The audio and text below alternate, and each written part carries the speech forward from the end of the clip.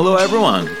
We are back. This is the I Get Buckets podcast, and we are listening to the first edition of 10 mini podcasts where we're reviewing the fantasy draft recap for the Cougars League. We're going to go through teams 1 to 10, talk everything about the trending players, the sleepers, the deep cuts, how teams are stacking up, and my thoughts on everything NBA in terms of fantasy looking towards the season 22-23. So it's been a little bit of a break now, but we're back. It's a little less than a month now until we get actual NBA basketball in terms of the regular season, but we've got preseason and a lot of things that are going to come up to keep the content full and getting us ready to dive into the real stuff for basketball. So it's an exciting time. We have done these podcasts, I think, for the past 2 years now, and we're going to kind of stick to the same format. I'm going to go through each team. We're going to project out everything in terms of the players here, looking at a head-to-head format, points league, very specific to people in the league, and it's going to be really fun. I'm going to go based on my personal rankings, I guess, up top, and this kind of takes a look at all of the teams we're going to do. My rankings are just that. They're very kind of speculative, but it gives us like a base on where I think, these players sit, and it's going to be good to go through all the teams and kind of give some quick thoughts and where I think some of the projections for the team might go. But as we know, things happen quickly in the NBA and things kind of twist and turn. I know we're sitting here recording a year ago now, and some of the injuries and the things with Zion and Ben Simmons and everything going forward change quite quickly and kind of pulls teams' trajectories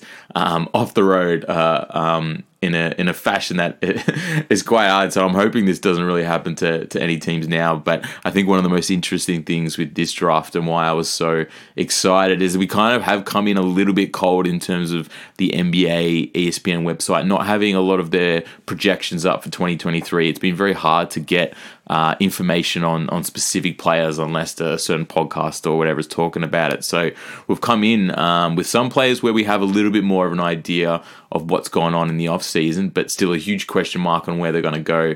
And this has happened, I think, more than any other season coming in terms of as the aforementioned Zion and Ben Simmons, but now we're looking at Russell Westbrook, Michael Porter Jr., players that just really didn't play last year in terms of Jamal Murray, Jonathan Isaac, a few others that are really kind of interesting to see where people were gonna take them, and a top 10 that I think was very much set from 1 to 4, but then a real question mark on where it was going to go. So these podcasts, I think, I always say I'm going to try to keep it as short as possible and not kind of waffle on, but, doing every team in about 30 to 40 minutes and trying to pull it together at the end on some of the broader thoughts. But we did mix it up last year, but I think maybe for the sake of just, making sense, we're going to go from 1 to 10 through each team. So starting, I guess, this podcast with the team that drafted number 1, going through each of their picks for all 15 players, and then going on what I thought was the best, the worst, the sleeper, and a wild card, and put it kind of out there. So again, just my thoughts, some mostly positive things to say, and maybe some things that I was surprised on draft night or would be concerned pushing forward. But for the most part, I think, everyone's, stuck to their guns and drafted in a manner that is going to make it a real competitive kind of league. But it's great to be back and chatting basketball, and hopefully everyone gets a kick out of these things. I know I enjoy, putting some time aside to hash things out and talk on what was a day that was much anticipated for me and other people in the league. So it was a great time and great to have basketball on our radar again. So without further ado, we're going to go straight into the team that picked number 1. So we have Dale Sixton-Linsky with the team name changed just before we kicked off proceedings on the grand final eve, and I think it's a bit of a no-brainer number 1 pick here with Nikola Jokic.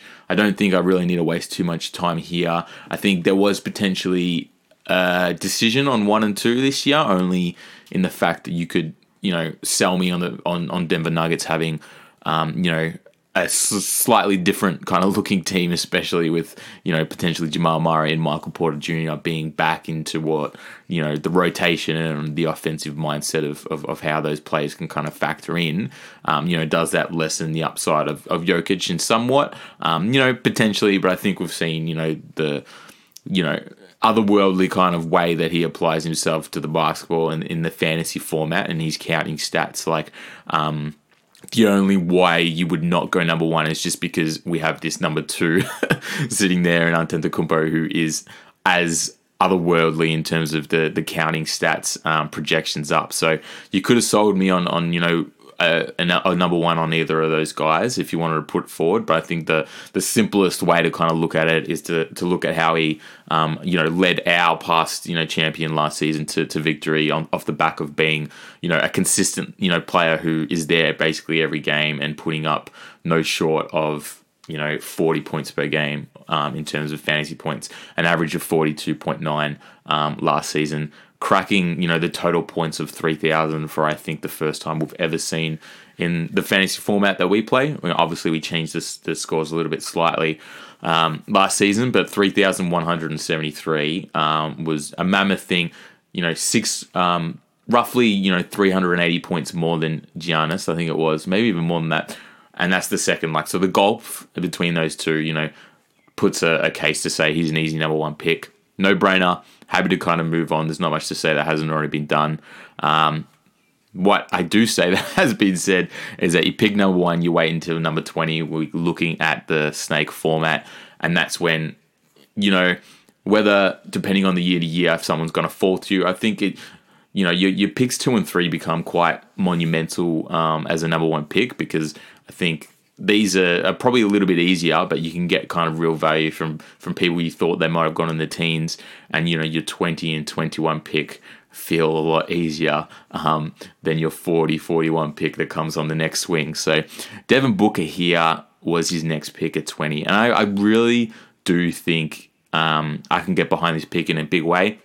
Personally, based on kind of how last season went, I looked at the top 10, 15 and said, okay, well, where can I kind of find a situation where I don't care what's going to happen around the corner, and there's so many turns and barriers and things that have changed players' trajectories over, the last, I guess 12 to 24 months, but which players, regardless of anything that's going to happen, are going to have the exact role that I'm drafting from draft night, who are young, who are playing all these games, who are going to have such a high floor that I can rely on in the first, 2 rounds. And after the top 4 that I think we all kind of consistently were on board with agreements in our Jokic, Antetokounmpo, Doncic, then Embiid, spoiler alert, exactly how the way it went on draft night. That next step of bracket, okay, what are these young kind of guys who, the floor is so high that I can rely on them from, a round 1 or round 2 value to kind of hold me in good stead across a whole NBA fantasy season. And I did think that Devin Booker was in the group of these players. So potentially, if you didn't think he was a first round player, I did view him as a way in early second round player. So to get him at the end of the second round, I thought that was fantastic. Devin Booker, I had him as high as 8 on my first rankings when I went in blind and kind of threw names down. Slowly bumped him back as I kind of went through the process of nailing things out. But I really only put him back to 13 on my big board. So I do think the value at 20 here is right up there. His average was very healthy last year of 28.2. And I know the Suns were great regular season team, and maybe there's expectations they're not going to be as good regular season. I don't think that's going to have anything to do with Devin Booker and his kind of counting stats and what he's going to bring. I still think, the trajectory is up for him. So while a lot of things went right for him last season, I don't have a real reason to think it's not going to, go at least similarly, and I can really bank on what he's going to give me from night to night. So I think he was a lot less risky than a few of the guys that went before him. So I think this is a really good pick for Dale's team here. And I think he's kind of gone consistent in great value there, and then thrown kind of real curveball for the next one. We got 21 picks deep, I think. The first gasp, I think, from everyone was pick 8, and we'll get to that when it comes to the time. But 21 was probably the next one, and that was drafting Evan Mobley. So a huge kind of bet on what he's going to be. And I think, you listen to everyone who's got an outlet basketball-wise in terms of in the media, and people, no one says a bad word about Evan Mobley, and it's hard not to disagree with the trajectory here. The defense, the Kevin Garnett kind of comparisons, the way that, he handles himself and then he kind of fit into the team, the way he went from, being a rookie to being, such a big part of what they were doing so quickly and felt so comfortable, and the talk about, he can be, a top 5 NBA player in the near future quicker than more some people may expect. I buy into all of the talk so far. I think you can't dismiss any of these kind of lofty projections just given the way he's played and held himself. I guess the question is, does that translate to fantasy, and does that translate this season? I think it's a hard question, especially because I did struggle with the 4 of the Cleveland kind of players who we've seen have been really the 3 other ones other than Mobley, in obviously Garland and Jared Allen, who had really good fantasy seasons last year, and now we throw in the addition of Donovan Mitchell. When I went down to the rankings and have all 4 of them together, I did have Jared Allen as this last kind of Cleveland player, which blows my mind. Only because he averaged 27 last year, and that was the best of all of them. But yeah, going in, I think everyone probably had that similar way where these other 3 potentially are right up there. But to have Evan Mobley not just as the first of these Cleveland players, but so much of thinking he's going to be not just better than the others, but I think exceptionally better, to the point where you take him at pick 21. I do think it's a real kind of leap of faith and a risk to go this early. I guess we do talk about the weight, and I think what we've seen historically is if you want a player and you think that they may not get back to you, that you're going to have to, buy, go for them at the position that you think they need. If you are really betting on this step up and you want the guy that you want, I think the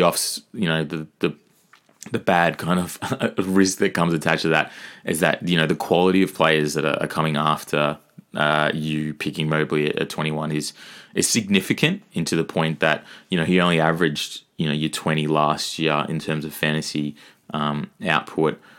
You think that that's going to go up purely because he's into his second year, he's more comfortable, 23.1 average last year, sorry.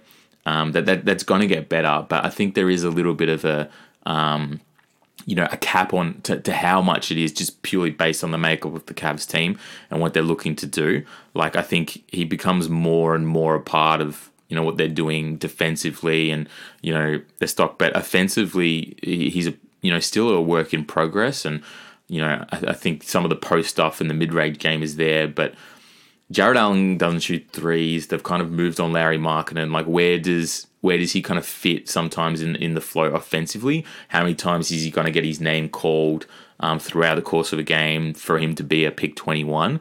So that's why, I had him, a little bit behind Donovan Mitchell and Darius Garland in terms of where I think the fantasy points are going to come from. I think the defensive kind of the blocks and the efficiency, everything is going to be fantastic. You do think he's going to build from his 23.1 upwards. So I'd love, an average of 25, 26. I don't want to be too down on him, only because last year I was like, he might come in, he might take a little bit of time. And we saw last year the rookies were just like otherworldly in terms of how ready they were for an NBA season. So huge stock in Evan Mobley.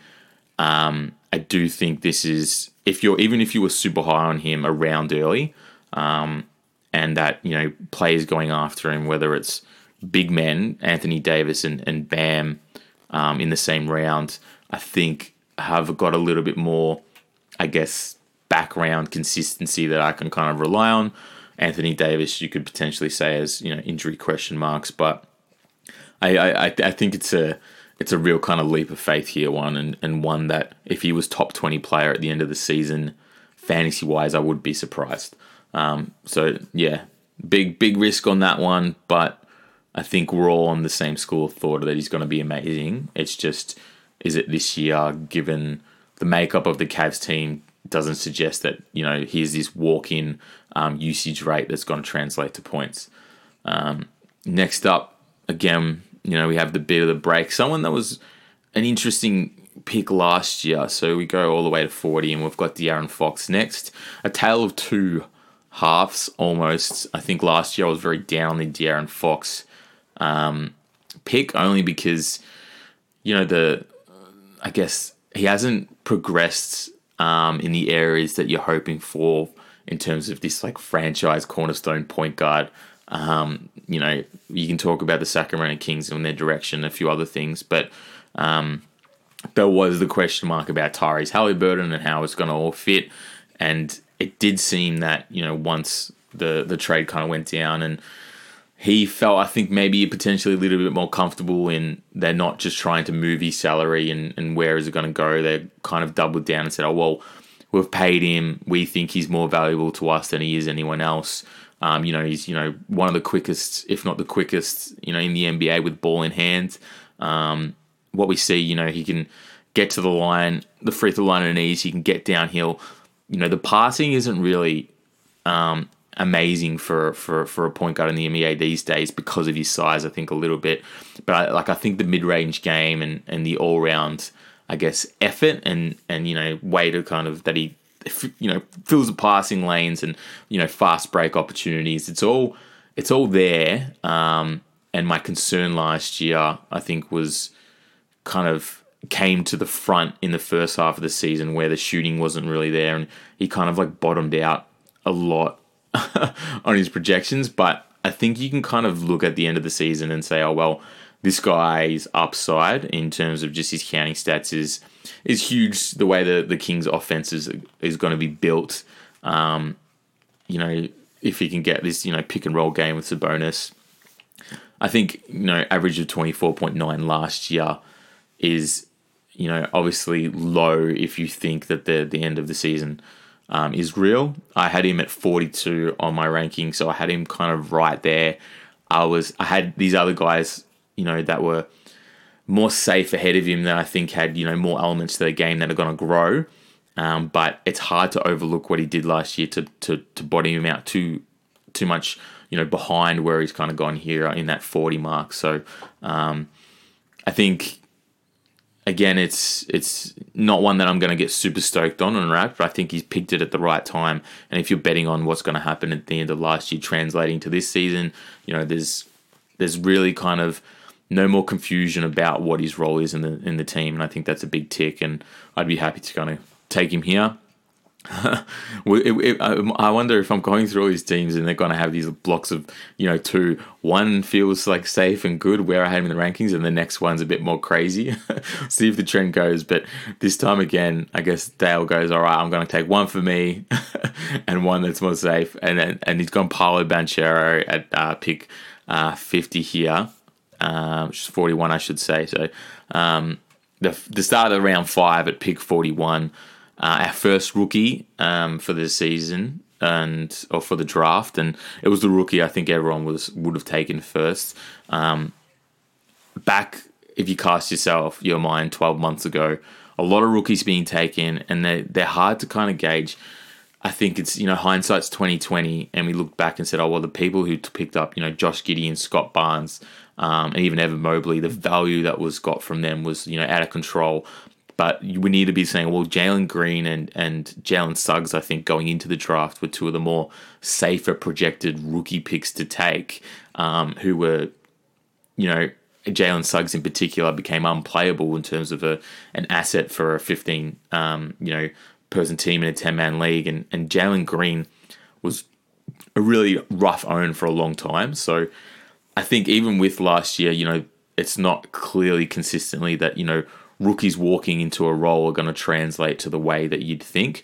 I do a lot more on the side of, Paolo's going to have a Scotty Barnes / Evan Mobley kind of fantasy trajectory rather than the Suggs situation. I know Orlando are kind of stacked at the power forward position, I feel like, but, he's going to walk in, if you listen to a lot of the talk on fantasy, he's going to walk into this, 2010 kind of like trajectory of allowance for a rookie player.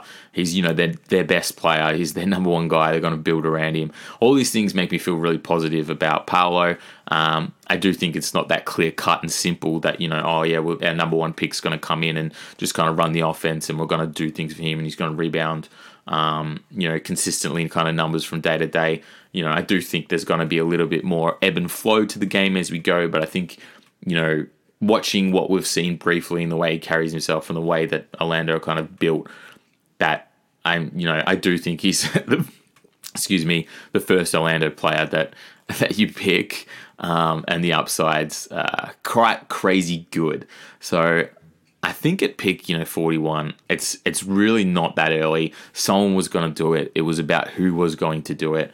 I had him at 54 on my board, so it's not like as high as I would have taken him in the next round later. So, and I think other people would have had him higher than me on the 54. I just think you're passing on guys that are still out there that are consistently shown us that they're gonna probably hit the levels that Paolo is going to hit if things go right. So that's where you're betting against other guys on the board like a Jaylen Brown or a Zach LaVine or a DeAndre Ayton, who have all averaged really, really good last year and you don't think are going to change that thing. So you're betting that not only is this rookie going to come in and have an amazing season, he's going to be a top 40 player in the league, which I think is a huge step given that we saw everything kind of go right in the terms of Scotty Barnes and Evan Mobley, and even they weren't a top 40 fantasy player,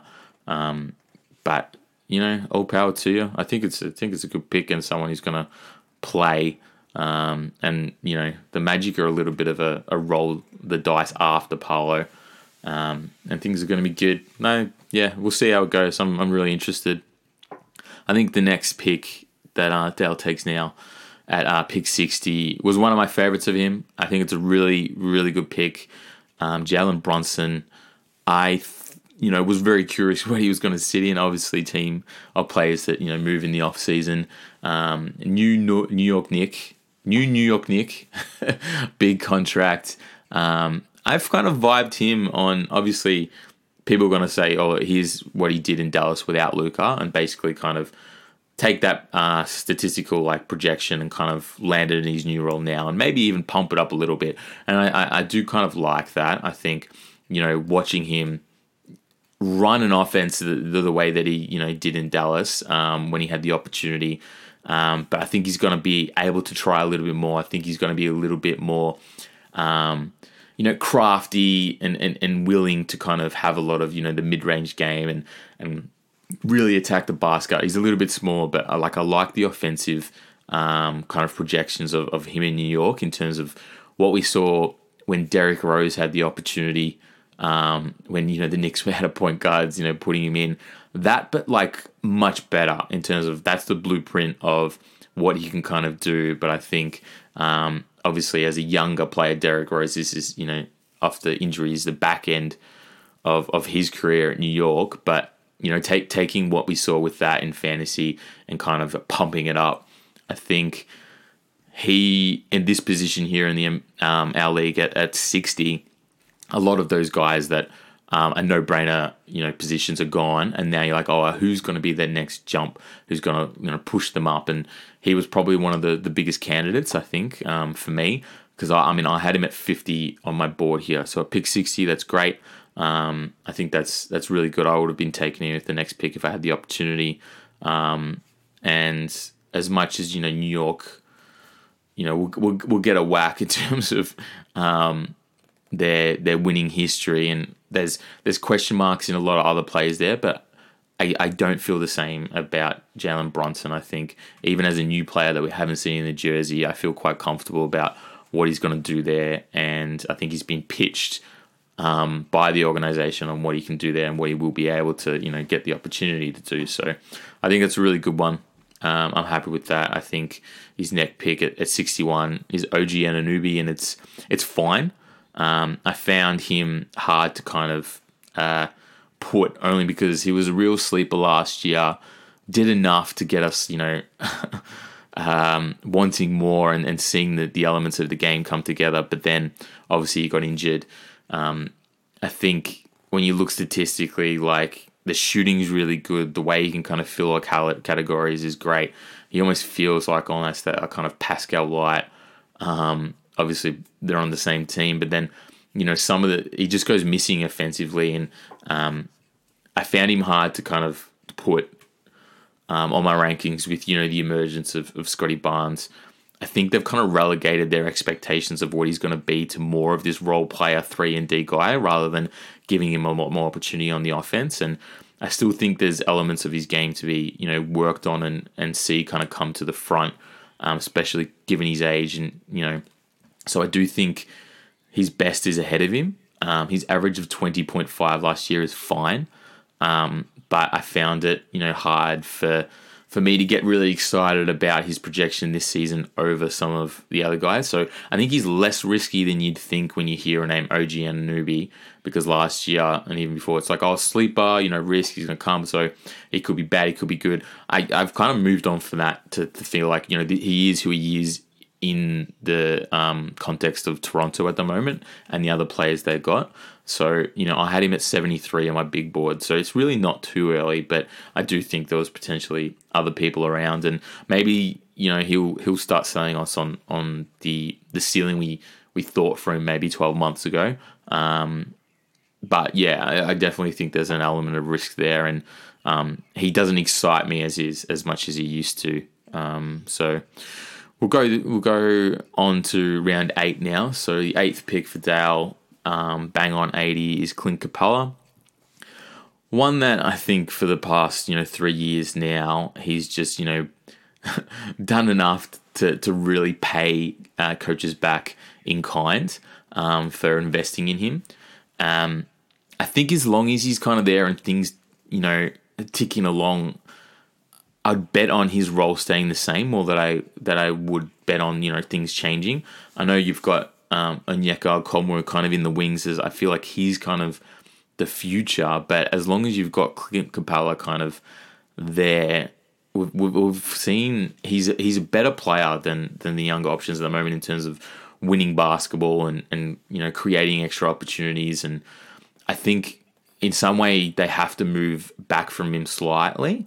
But if he's long on the roster, that you can't move away from him completely to the point where he's not your first kind of choice center guy who has a per 36 numbers that are off the chart and really kind of conducive to fantasy. So that's why an average of 24.2 last year seems really good. But those things that I've mentioned are the kind of causes or risks why people don't go in 2 rounds earlier, because they're a little bit worried about how it kind of looks over the course of the season. He has been injured before a couple of times, but I think this is the time to get him. I had him and then kept kind of slowly bumping him down my rankings, but I felt I couldn't have him less than 62 on where I was doing. So I think at 80, it's a really good value. Someone that you just plug and play.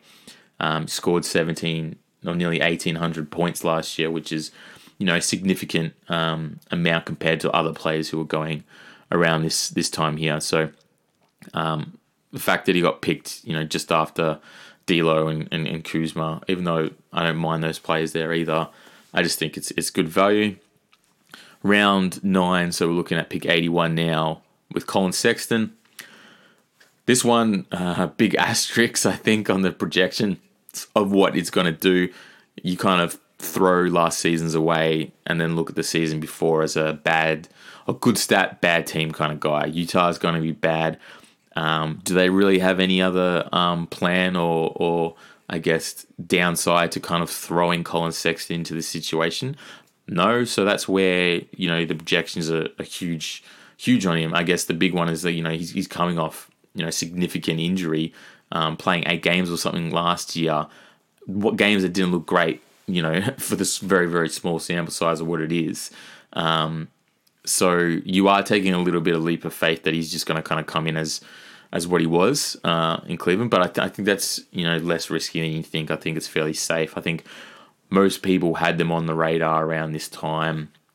And I think, there's obviously a lot of grey that we're all kind of filling in terms of what's going to happen. But I think it's a fairly safe bet that Utah are going to be bad, and he's going to be probably their best fantasy player. So in that aspect of getting, the best player on a team at pick 81 is really big. I wonder what the shooting stats are going to be, and I wonder if Utah are going to get beat down and they're not finished, trading pieces away. Are they going to bring some other guys in? Because I do think there's a few interesting kind of guards at Utah, whether it's Nickeil Alexander-Walker, There's pieces there that they, might try, and does Colin Sexton get caught up in a little bit of this kind of like tag on Utah, just trying to find out what they've got with some guys. I think in the wash, though, Colin Sexton comes to the front and probably gives you better than round 9 value here. So I had him at 74 on my big board, but in my notes I've got injury ? New team ? Big usage ? So it comes with a lot of kind of commentary behind him. But I think overall it's a savvy pick and smart one here. We go to my next, and it's my guy, Bobby Portis at pick 100. Bobby Portis had a bloody amazing season last year. I bet on him in the second last pick of my team, and it was one of the only good things to kind of come out of last season for me. An average of 21.1. Lopez was injured for a lot of all of last season, basically, and they kind of tinkered with things, and Bobby Portis ends up starting. But I don't, I think the last season's probably shows the best of Bobby Portis. I'm not expecting a huge kind of jump from what he did, but I do think what they kind of saw with him is kind of what you're going to get, and I think they're still going to play him quite a lot. I think they know that the mesh of what he can kind of do helps their best lineups. The 3-point shooting was crazy for him. I think that it might kind of relegate a little bit, especially if he becomes more of a, defensive closing out on him, quick, because you would see when they'd run sets, he'd kind of shoot a lot of his threes from the top of the key when he kind of trail in, and his defender kind of got pulled into coverages, on the wings or double teams, and he kind of had these open threes because he had this 40% 3-point shooting mark for a long, most of the season. That could really kind of, buoyed up his fantasy stats, but it was really offensive rebounds and the kind of putback stuff is where you get the value from Bobby Portis, and I think it's still going to be there. I think it's really good. I had him at 78, so to get him 100, the last few picks from Dale here, I'm quite happy with. I think it's smart drafting, especially with a few of the risks up the top of the draft for him, and I think another risk. But a calculated one, and I think most of the people in the room on the day was pretty on board with, is the risk of going Keegan Murray at 101. So Summer League gets a lot of tongues wagging. Sacramento are still a little bit, who knows, but I do think you're betting on a lot of guys that they're betting on, getting a real kind of run at it, and Keegan Murray potentially starts from day dot and is a big part of what they're going to do, whether they play him at the 3 or the 4. I love Harrison Barnes. Harrison Barnes every year is kind of been the guy that they have to rely on to play big minutes and switch and defend and do a few other things, and I wonder if Keegan Murray can kind of take a little bit of the load off that, and then when they don't have to rely on Harrison Barnes, they'll throw as much opportunity on Keegan Murray's kind of shoulders. And we've seen the shooting, we've seen a few of the things. I guess question mark's always going to come with someone who's never played a proper NBA game for the organization, and you're projecting on what he's going to do fantasy wise with no real basis. But I think on what we've seen and what we think he's going to do and play minutes, I think it's a really good risk at this point. I'd love that you get him with round 11. So there's still a significant amount of good players on the board, but it doesn't, worry me that you'd want to risk a pick here because I think the baseline's pretty good. I had him at 91 on my big board. So again, the trend of Dale taking guys, about 10 picks after on where I kind of had them ranked. So Keegan Murray is a really good one. I think moving forward. Buddy Hield is his next pick at 120. So it's hard to get excited about Buddy Hield. I think last year I was more excited than I've ever been, which was weird. But at Indiana, I guess, you're thinking he starts next to Halliburton and Indiana have whatever they're going to do. Obviously, he's a bit of a trade concern at the moment. He seems to be the piece that everyone throws into the trade machine on fixing things for other teams. But I think the Pacers, wouldn't accept anything other than a first rounder for him right now. And I don't think, trades are imminent.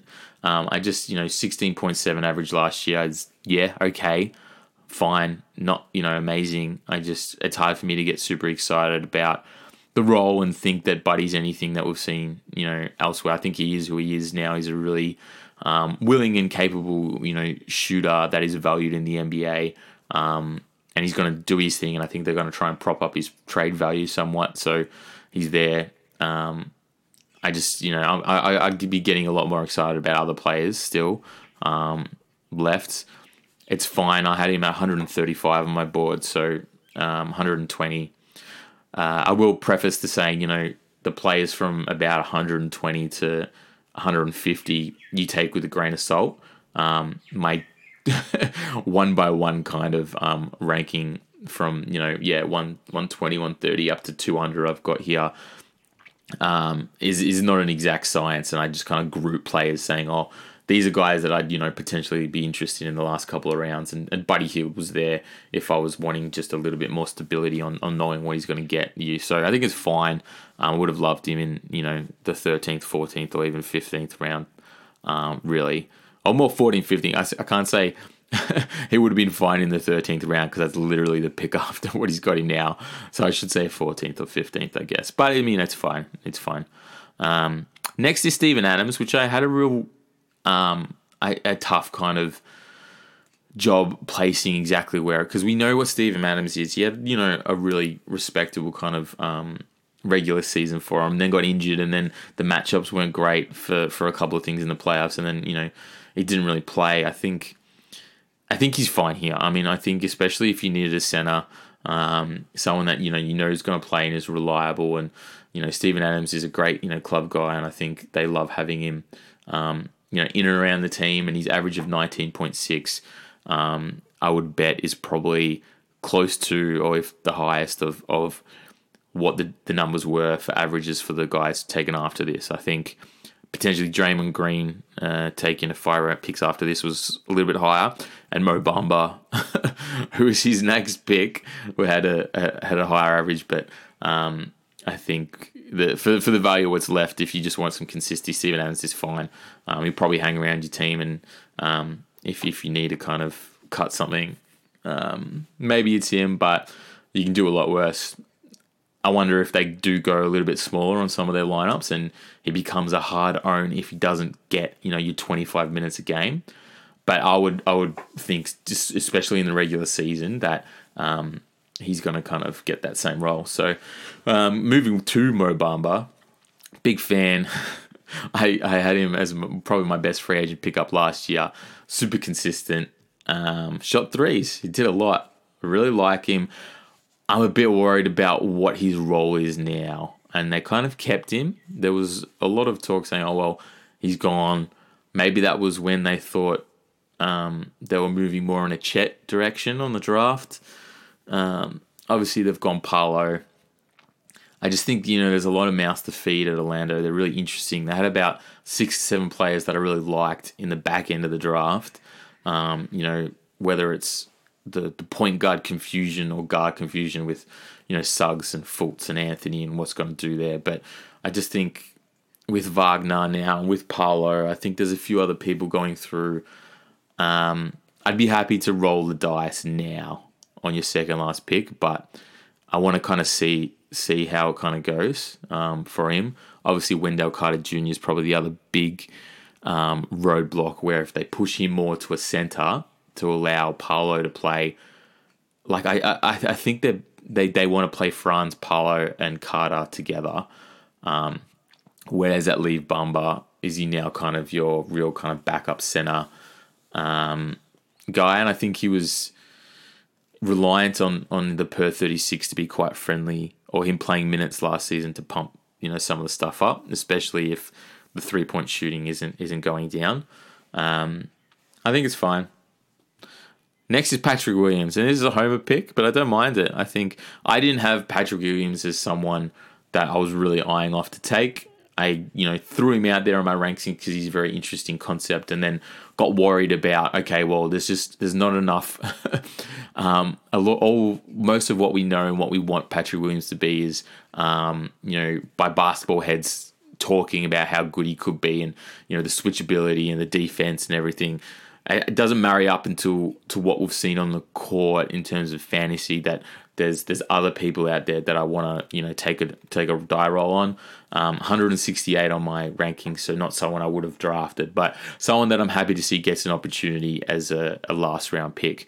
I guess the concern is you might have to hold him for longer than you'd want to see what he is, and then that's the problem with some of these picks where should I have a flag on him in free agency to kind of see how it fits, instead of him being on on your team as a liability kind of risk in the first few matches, while you figure out his role in the team and his rotation and what's it going to look like. So I'd be concerned on if that really kind of hurts you at the start, but things might click, and obviously you got him in your last pick, so it's not too much of a down there. So overall, I think the team's kind of come together okay, but there is a bit of risk to a few of them. But I think it's come together quite nicely, and I'd be really interested to see the competitiveness of this team going forward. Best pick, I think for me, the one that stood out and the one I kind of talked up quite a bit was Jalen Brunson. I do think that's value at 60 for him. I think the worst pick. And it's hard because I do like a lot of them. It'd be super rough for me to say the first one that came to mind. So I do think maybe Buddy Hield is the worst pick. It's just, it is what it is. 120, I think there's a lot of good value on the board. The one that could hurt the most is your Evan Mobley pick. And I say that with all due respect to him and what I think he's going to be. I think I already, I'm not going to repeat myself, but that's the one that could hurt if he is not a top 40 player. And there's a lot of good players in the NBA at the moment. And top 40 by fantasy standards and the competitiveness of what he's got on his own team, I think is very realistic to say top 40 isn't automatic. So if you go with someone with pick 21, it sets you up. But let's just say he's the wild card then, to make things easier. It's a real kind of who knows what's going to kind of come out in terms of his box score. And I think the sleeper, an easy sleeper is probably Keegan Murray, but maybe let's just say Colin Sexton, I think is more interesting sleeper because we haven't really seen anything last year. At 81, he does have the potential to really pay off, I think, for Dale Siklinski here. So, interesting one. We're back. We're fun. 43 minutes, that's probably around about where I'd go, these things. So 9 more to do, and 1 down. But yeah, hopefully everyone's getting a kick out of this stuff, and we'll keep through listening to the end of these kind of series. And by the time I think I've done all these, we'll be really close to tip-off for real NBA basketball and, I guess, real fantasy coming hot into our lives again. And it's going to be another really good season. So thanks, everyone, for checking out the pod and keeping with it so far. And I'll see you for podcast number 2 very soon. So cheers and have a good one, everyone.